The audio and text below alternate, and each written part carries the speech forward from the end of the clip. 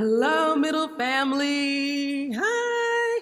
I'm coming to you from the Yuletide Lounge in downtown Indianapolis with the Indianapolis Symphony Orchestra, where I'm doing a Yuletide celebration. Our online peeps heard this last week, but hi, it's so good to see you all.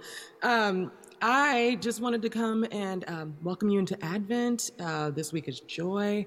So let's just get right into worship by taking a deep centering breath together.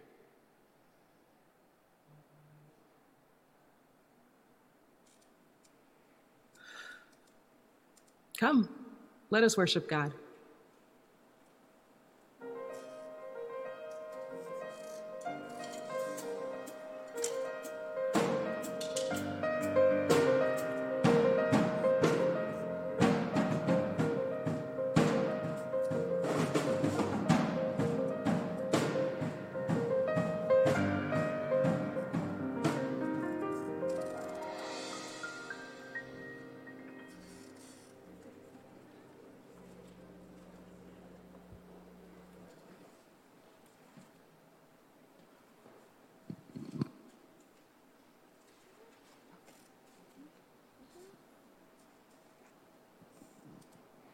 This Advent, we've lit the candle of hope. We've lit the candle of peace. Today, we light the candle of joy.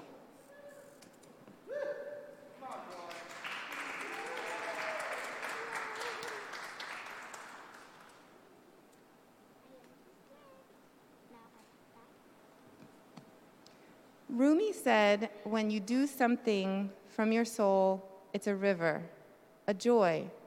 May our soul journey to the love child in the manger be filled with joy. Amen.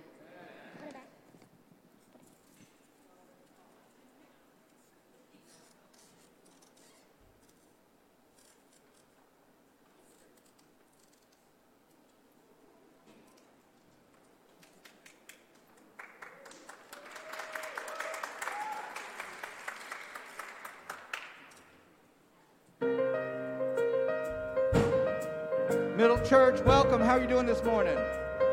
Woo! Where's the joy? How are you doing this morning? Oh, no, man. How many people didn't wake up this morning?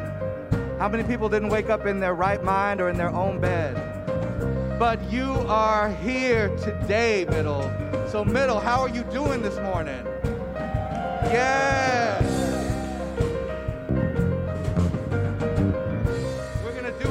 Of O Come, O Come, Emmanuel. If you have your bulletin, we're going to need your voices for this, my friend.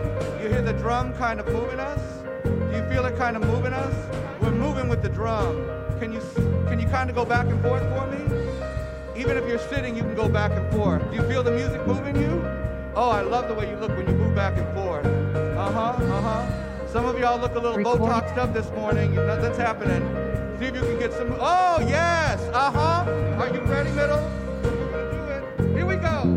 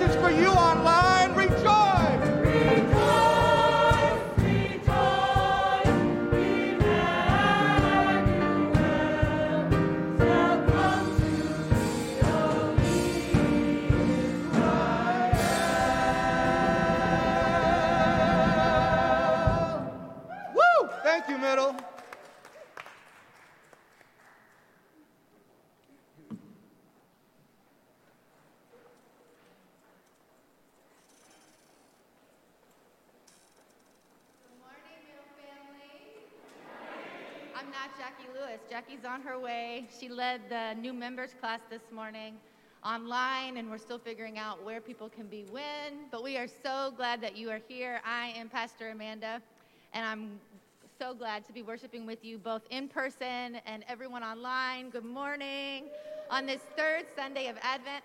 Oh, I got a test this week, so I can take this off. I forgot. And so we're going to start right now with just a few announcements so you all can know some of the things that are happening in the life of our community.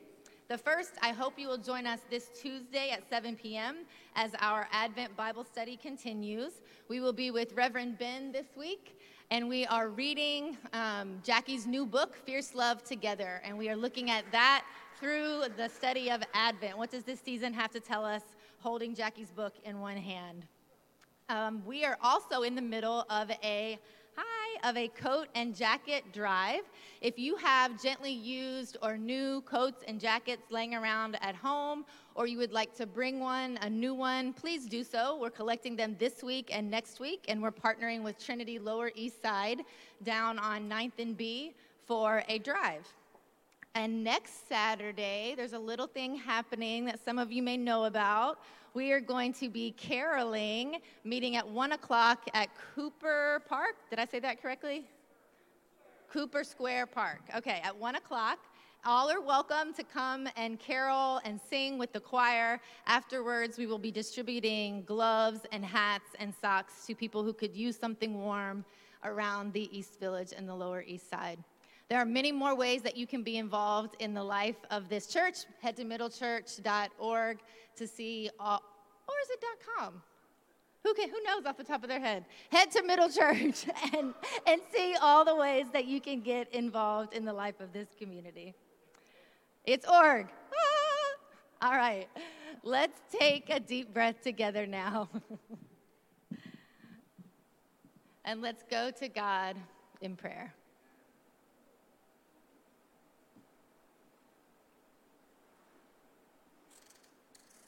Holy and loving God, we feel the bustle of the holiday season.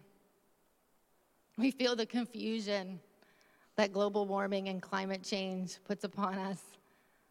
When we rush out of the house, some days we're not quite sure what to put on, and yet we are grateful even so for clothing and for shelter. We're mindful today of the many all across the Southeast who have suffered massive destruction from flooding, from tornadoes.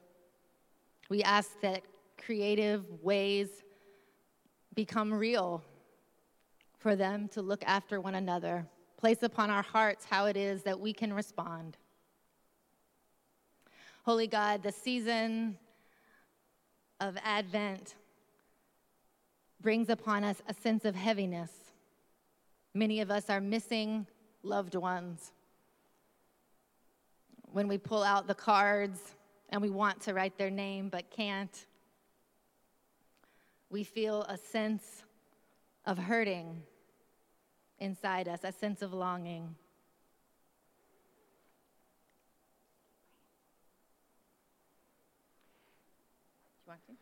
And when we feel that sense of hurting, we're so grateful, God, that we only need to take a deep breath. And then your Spirit flows into us and comforts us and reminds us that we belong to you and that there's nothing that can separate us from who you are. Our authentic child of Godness can bring us confidence and hope. And we pray, Holy One, in this season, which can feel so performative, so stressful, so insisting on its own way, that we will find our way to the manger where love lives, to each other where love lives, and to you, God, the source of all love. We pray this prayer asking you to keep praying in us, in the words that we can't even speak, the prayer that Jesus taught his disciples We pray it in the way we learned it, in the way we know it, and we pray it now together. Ever-loving and holy God, hallowed be your name. Your reign come, your will be done, on earth as it is in heaven. Give us this day our daily bread, and forgive us our sins as we forgive those who sin against us. Lead us not into temptation, but deliver us from evil. For yours is the reign, the power, and the glory forever. Amen.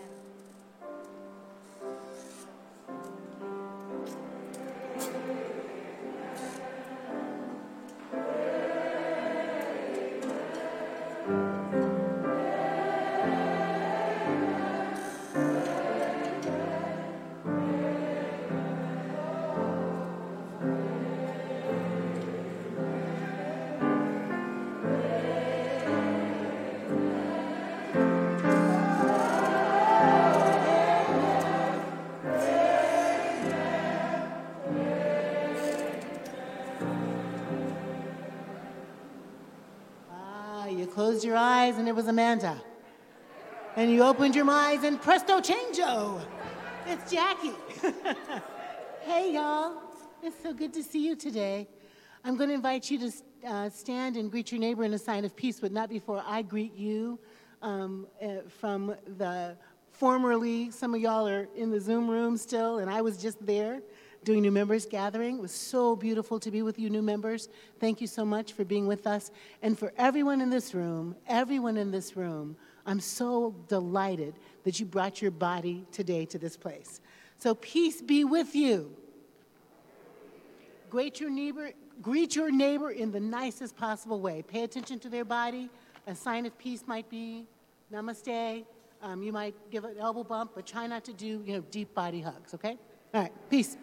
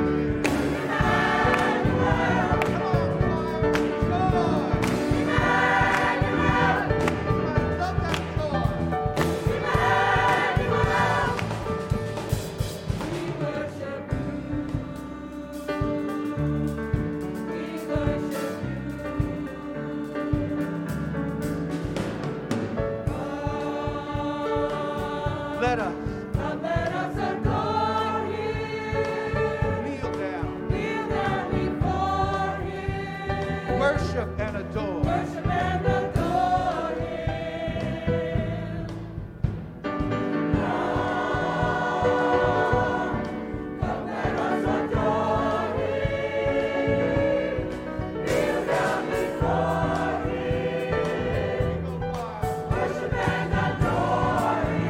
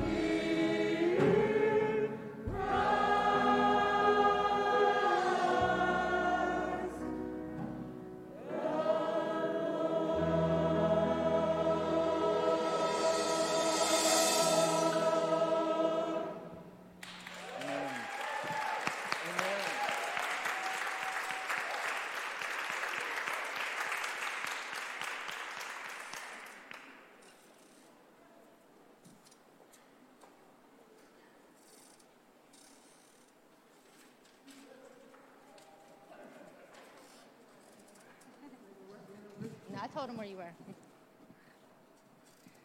Thank you, choir. Thank you, band. Y'all, this is my first time preaching hybrid since before COVID. Hi, online people, and hi, people in person. Is this good? Are we okay? All right. Our scripture for today, no, not quite. It's like a whole new, Thank you, Jackie. Our scripture for today is found in Zephaniah chapter 3, verses 14 through 20. Hear now a word from the Lord. Sing aloud, O daughter Zion. Shout, O Israel. Rejoice and exult with all your heart, O daughter Jerusalem. The Lord has taken away the judgments against you. God has turned away your enemies. The King of Israel, the Lord is in your midst. You shall fear disaster no more. On that day it shall be said to Jerusalem, do not fear, O Zion. Do not let your hands grow weak. The Lord your God is in your midst, a warrior who gives victory. God will rejoice over you with gladness, will renew you in God's love, will exalt over you with loud singing. As on a day of festival, I will remove disaster from you so that you will not bear reproach for it. I will deal with all your oppressors at that time, and I will save the lame and gather the outcast, and I will change their shame into praise and renown in all the earth. At that time I will bring you home, at the time when I gather you, for I will make you renowned and praised among all the people of the earth when I restore your fortunes before your eyes, says the Lord. This is the written word of God for the people of God. Let's say a quick prayer together. God, may the words of my mouth and the meditations of all of our hearts be acceptable in your sight, O Lord, our rock and our Redeemer. Amen. I was going to make it a little taller. Yeah, do you know how?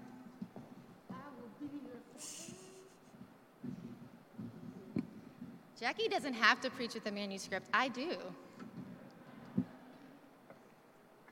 Is it ish? John? Okay, I think we're higher. No? We're higher, we're also off. Okay. Okay, I think that's Maybe good. we're Is okay. that better? Is that Yeah. good? Okay. I think we're okay. Hi, everybody. All right, we're starting. On Friday, you may have seen that the Supreme Court upheld SB 8, the Texas ban on abortions. Not officially overturning Roe versus Wade, the court case legalizing abortion, but certainly sinking its future.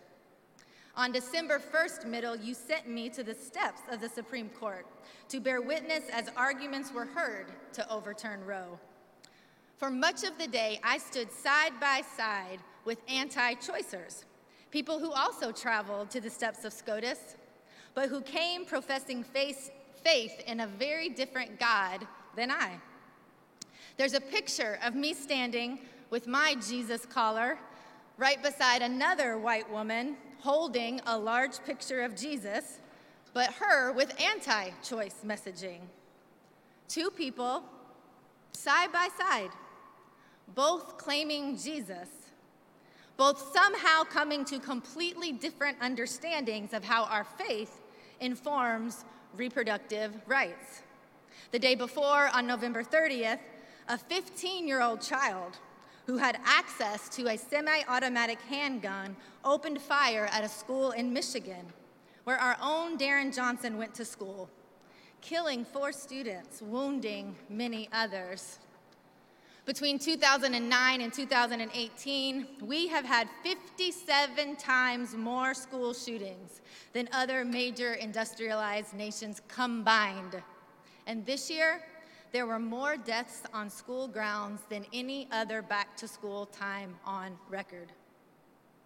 Over the past week, you've likely seen elected officials and their families posting with, you know where I'm going, large rifles surrounding Christmas trees, some even asking for ammunition from Santa.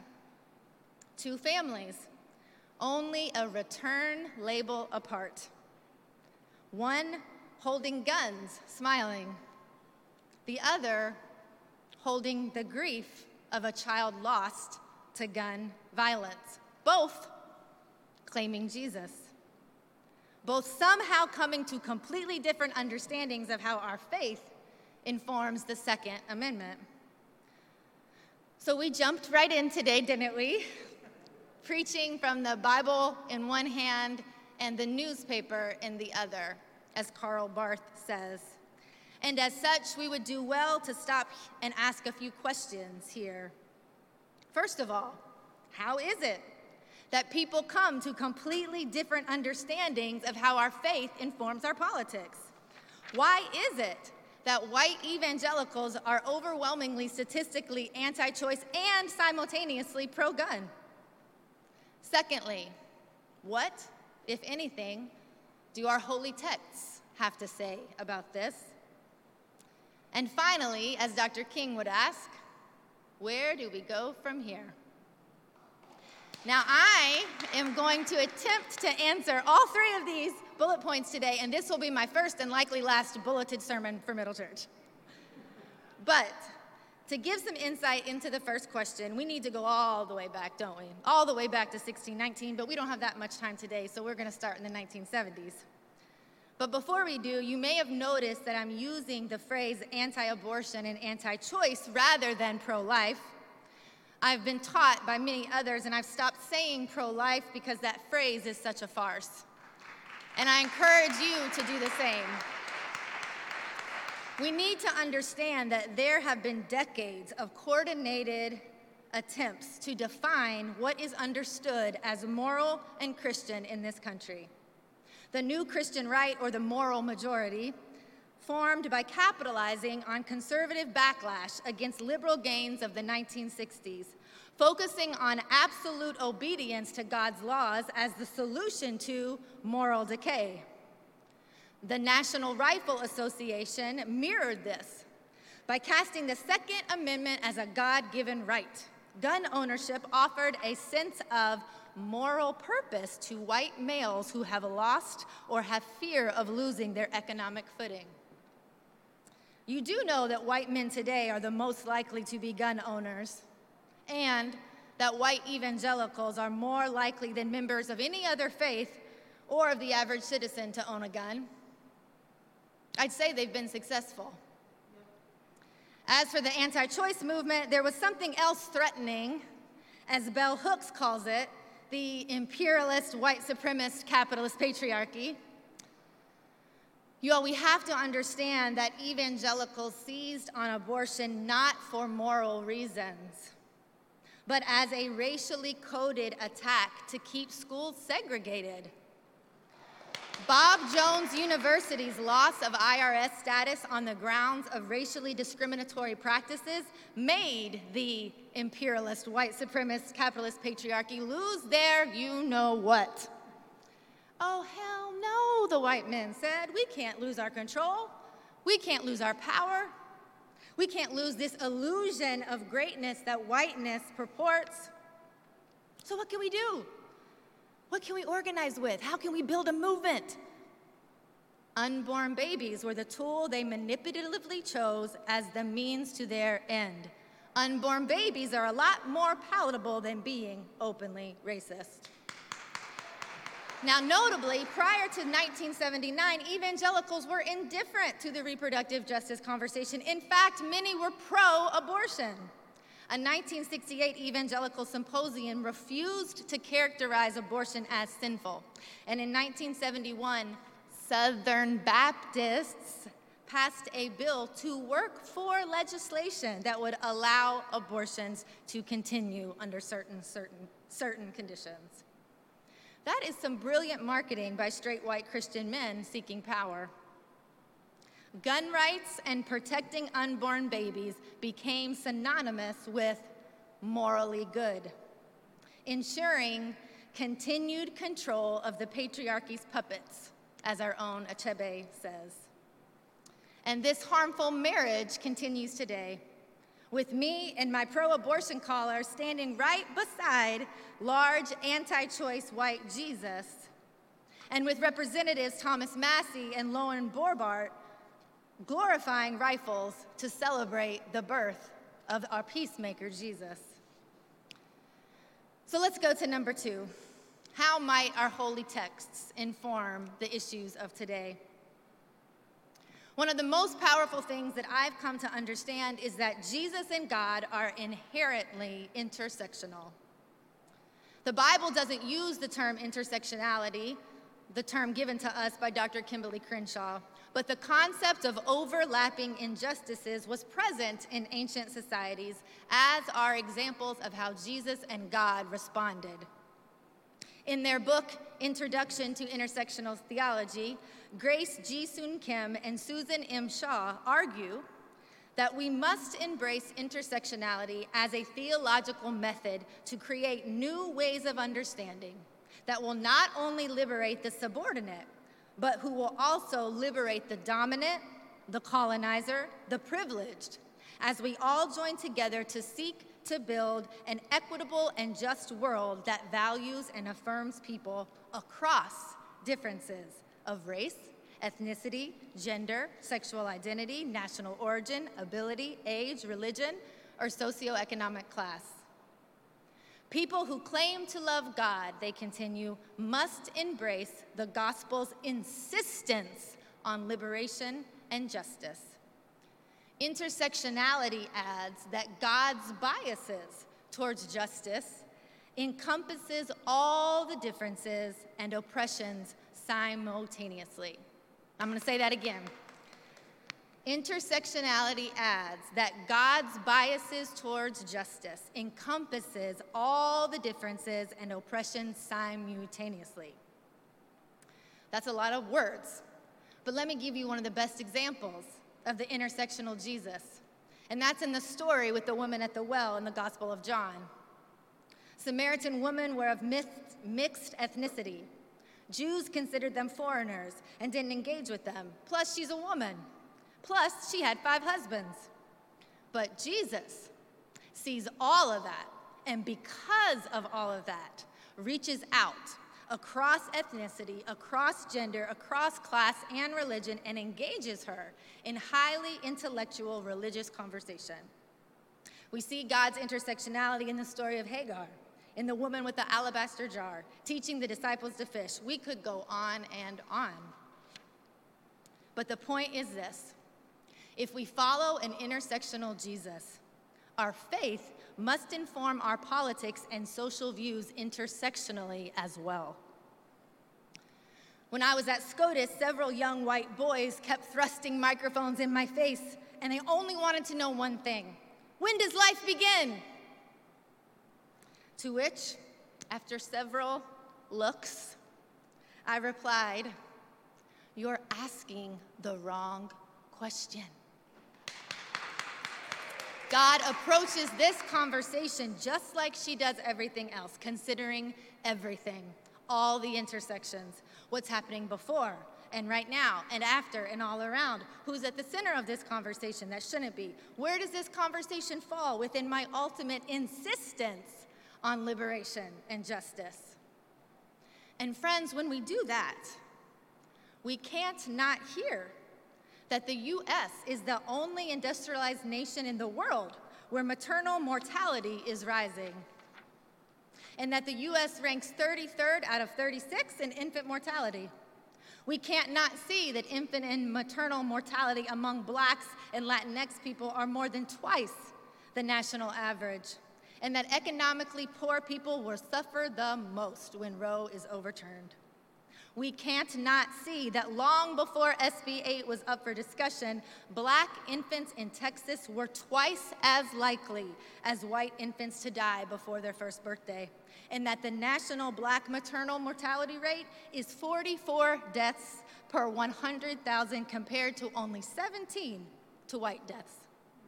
We can't not see that SB 8 will compound the long-term damage of racism in the Texas healthcare system, and I'm only talking about Texas. This is how systemic racism works. We can't be anti-choice and profess to be Christian. If we do, we are admitting that to being Christian is to continue the legacy of white supremacy and systemic racism. We can't glorify guns and support the NRA and profess to be Christians. If we do, we are admitting that to be Christian is to be puppets to the patriarchy. Intersectional theology is a destabilizing theology, and when applied, it's going to shake a lot of things up. And for starters, we need to develop critical self-understandings of our own intersectional identities. What privileges, advantages, social locations do I bring to this conversation? And we need to ask, who's missing here that needs to be here? And finally, where do we go from here? Here's what I love about the passage today. Did you notice what happened between verses 17 and 19? Probably not, because we've done a lot of things since then. But did you catch how the point of view changed from third to first person? In verse 17, the Lord your God is in your midst. God will rejoice over you with gladness. God will renew you in her love. And then 18, I will remove disaster from you. I will deal with your oppressors. I will save the lame. What is going on here? Did Zephaniah just decide to start quoting God verbatim? Possibly. Did God just arrive in the text? That's interesting. But I propose that the text is actually a reminder that the birth of Jesus isn't a singular moment where change can happen. In fact, it's the opposite. God is all up in the mix now because we are God and God is us. Zephaniah realizes here that he can speak on behalf of God, on behalf of love and justice, and all the intersections where the enfleshed body of God lives. And so can we. We've got a lot of speaking to do, don't we? Because there have been forces, and dare I say evil forces, in coordination, speaking and organizing for decades, professing a God that I do not know. When we understand Jesus as inherently intersectional, our politics will be so informed. An intersectional faith ends the filibuster, liberates abortion, and passes massive gun reform. An intersectional faith flows from the multi-ethnic person of Jesus who is enfleshed at Christmas time. Now, this stuff is heavy, you all, and it's scary at times. We need to name that too. Have any of you found yourself paralyzed or deeply depressed this week, any week? This is heavy and scary stuff. Some of you all have heard that I've had the recent honor of my life to develop a friendship with feminist scholar Bell Hooks. I'm planning on taking a trip to go see her again soon, and this week I had a nightmare.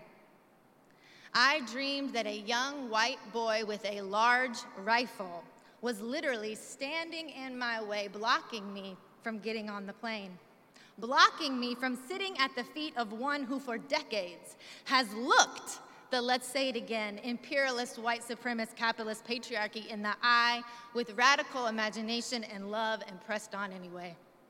I've been sitting with the heaviness of that dream. But you know what? I got through it. I got through him who embodies so much of what is wrong in our country. And I can't remember exactly how.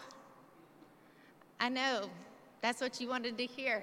That's what I want to be able to know and to hand you in a playbook also, but I can't. But here's what I do remember. I wasn't alone when I did it. You were there, Jackie. And you all were there. And you all online were there. And God was there. And so I'm reminded when abolitionist Miriam Kaba is asked, how are we going to protect ourselves without police? When she's asked any question that seems impossible, she always answers, I don't know, but we're gonna figure it out together. Where do we go from here? I don't know exactly, but I know that we go together. And I know that we go with God. I know that God has never left us. And sometimes God reminds us of that, right? Like maybe through a rainbow that just happens to appear on the exact spot exactly a year after our church burns down. Like today, El Día de Nuestra Señora de Guadalupe, when a beautiful Black Madonna appears to an indigenous boy in Spain. God is in our midst. And we're gonna figure this out. We are going to resist the imperialist, white supremacist, capitalist patriarchy because God insists on it. We will speak on behalf of that God. We will organize to fulfill her dreams. When someone asks us, how are you a Christian? How are you a person of faith and pro-abortion? We are gonna say, how much time do you have? When someone asks you, what is wrong with posing with rifles to celebrate Christmas? We're gonna say, how much time do you have? We are gonna see God in our midst because God is here, and we're gonna love each other along the way. Amen.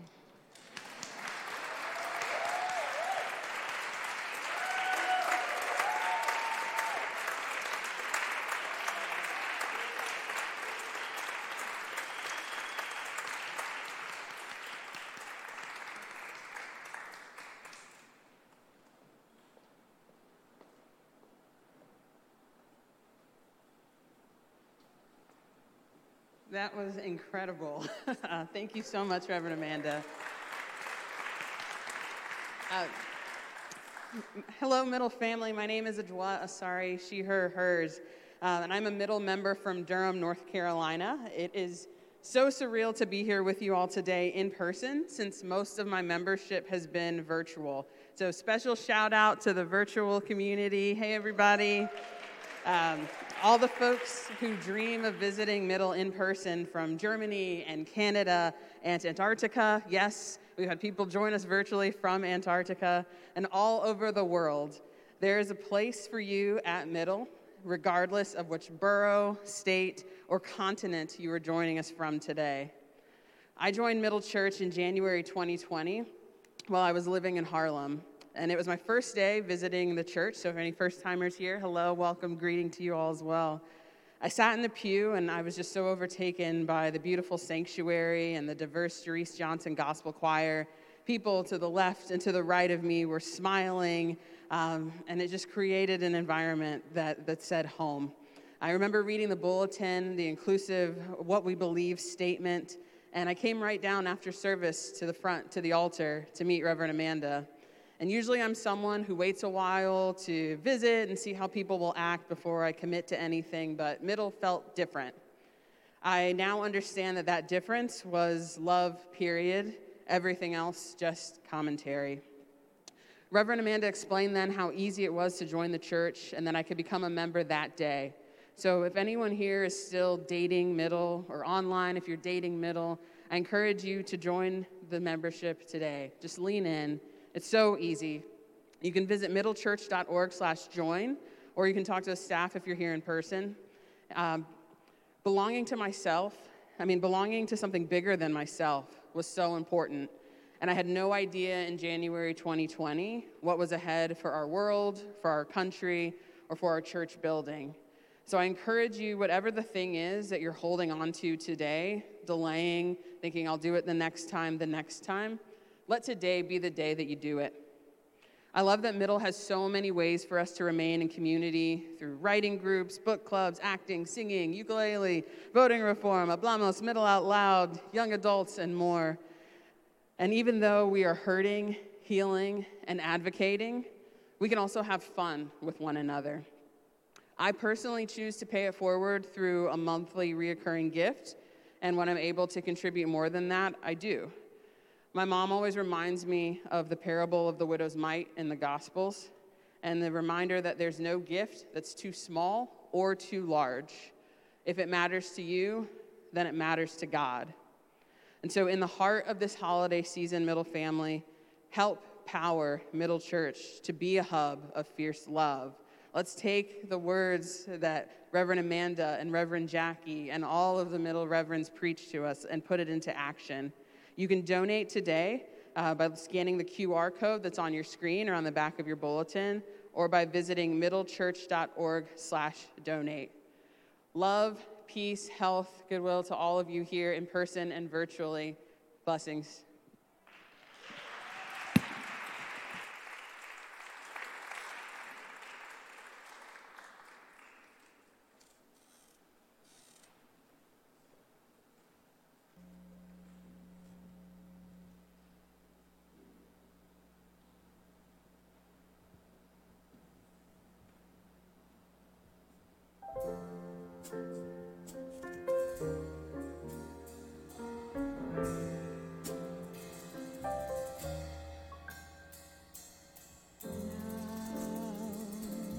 Out of the night, new as the dawn, into the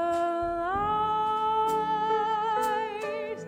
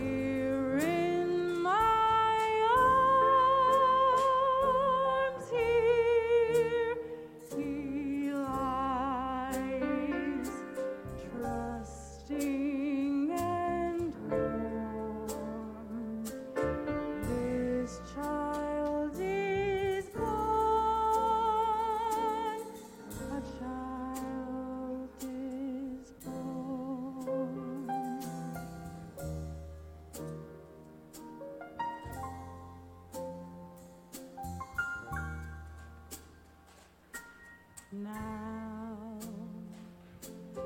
Out of the night, new as the dawn, into the light is child, innocent child, soft as a fawn. This child is born, one small heart, one pair of eyes, one work of art. Here in my arms, here he lies, trusting and warm. Blessed this morn,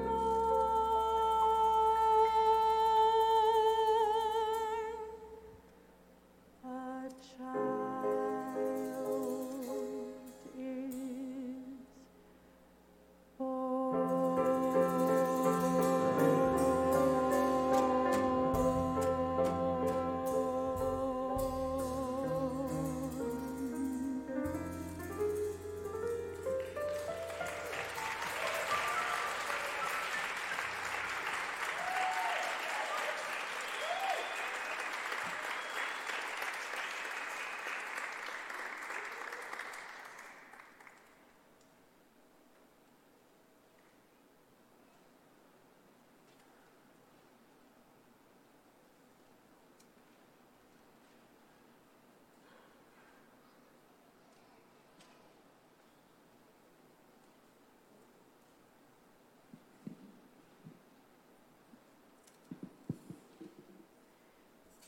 These are the gifts we render to you.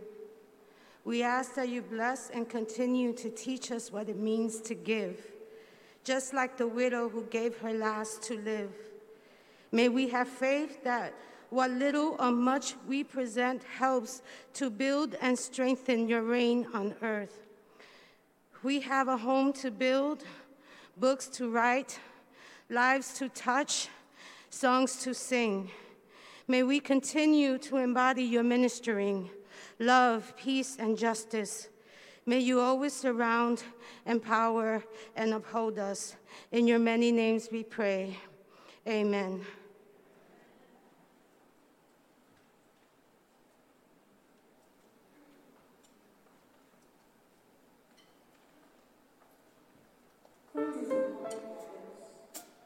Yes, go ahead, Dion. As the choir gathers, I just want to say we are figuring out how to take offering in a space that is both physical and digital, and I'm not positive that we have solved all the ways to do that.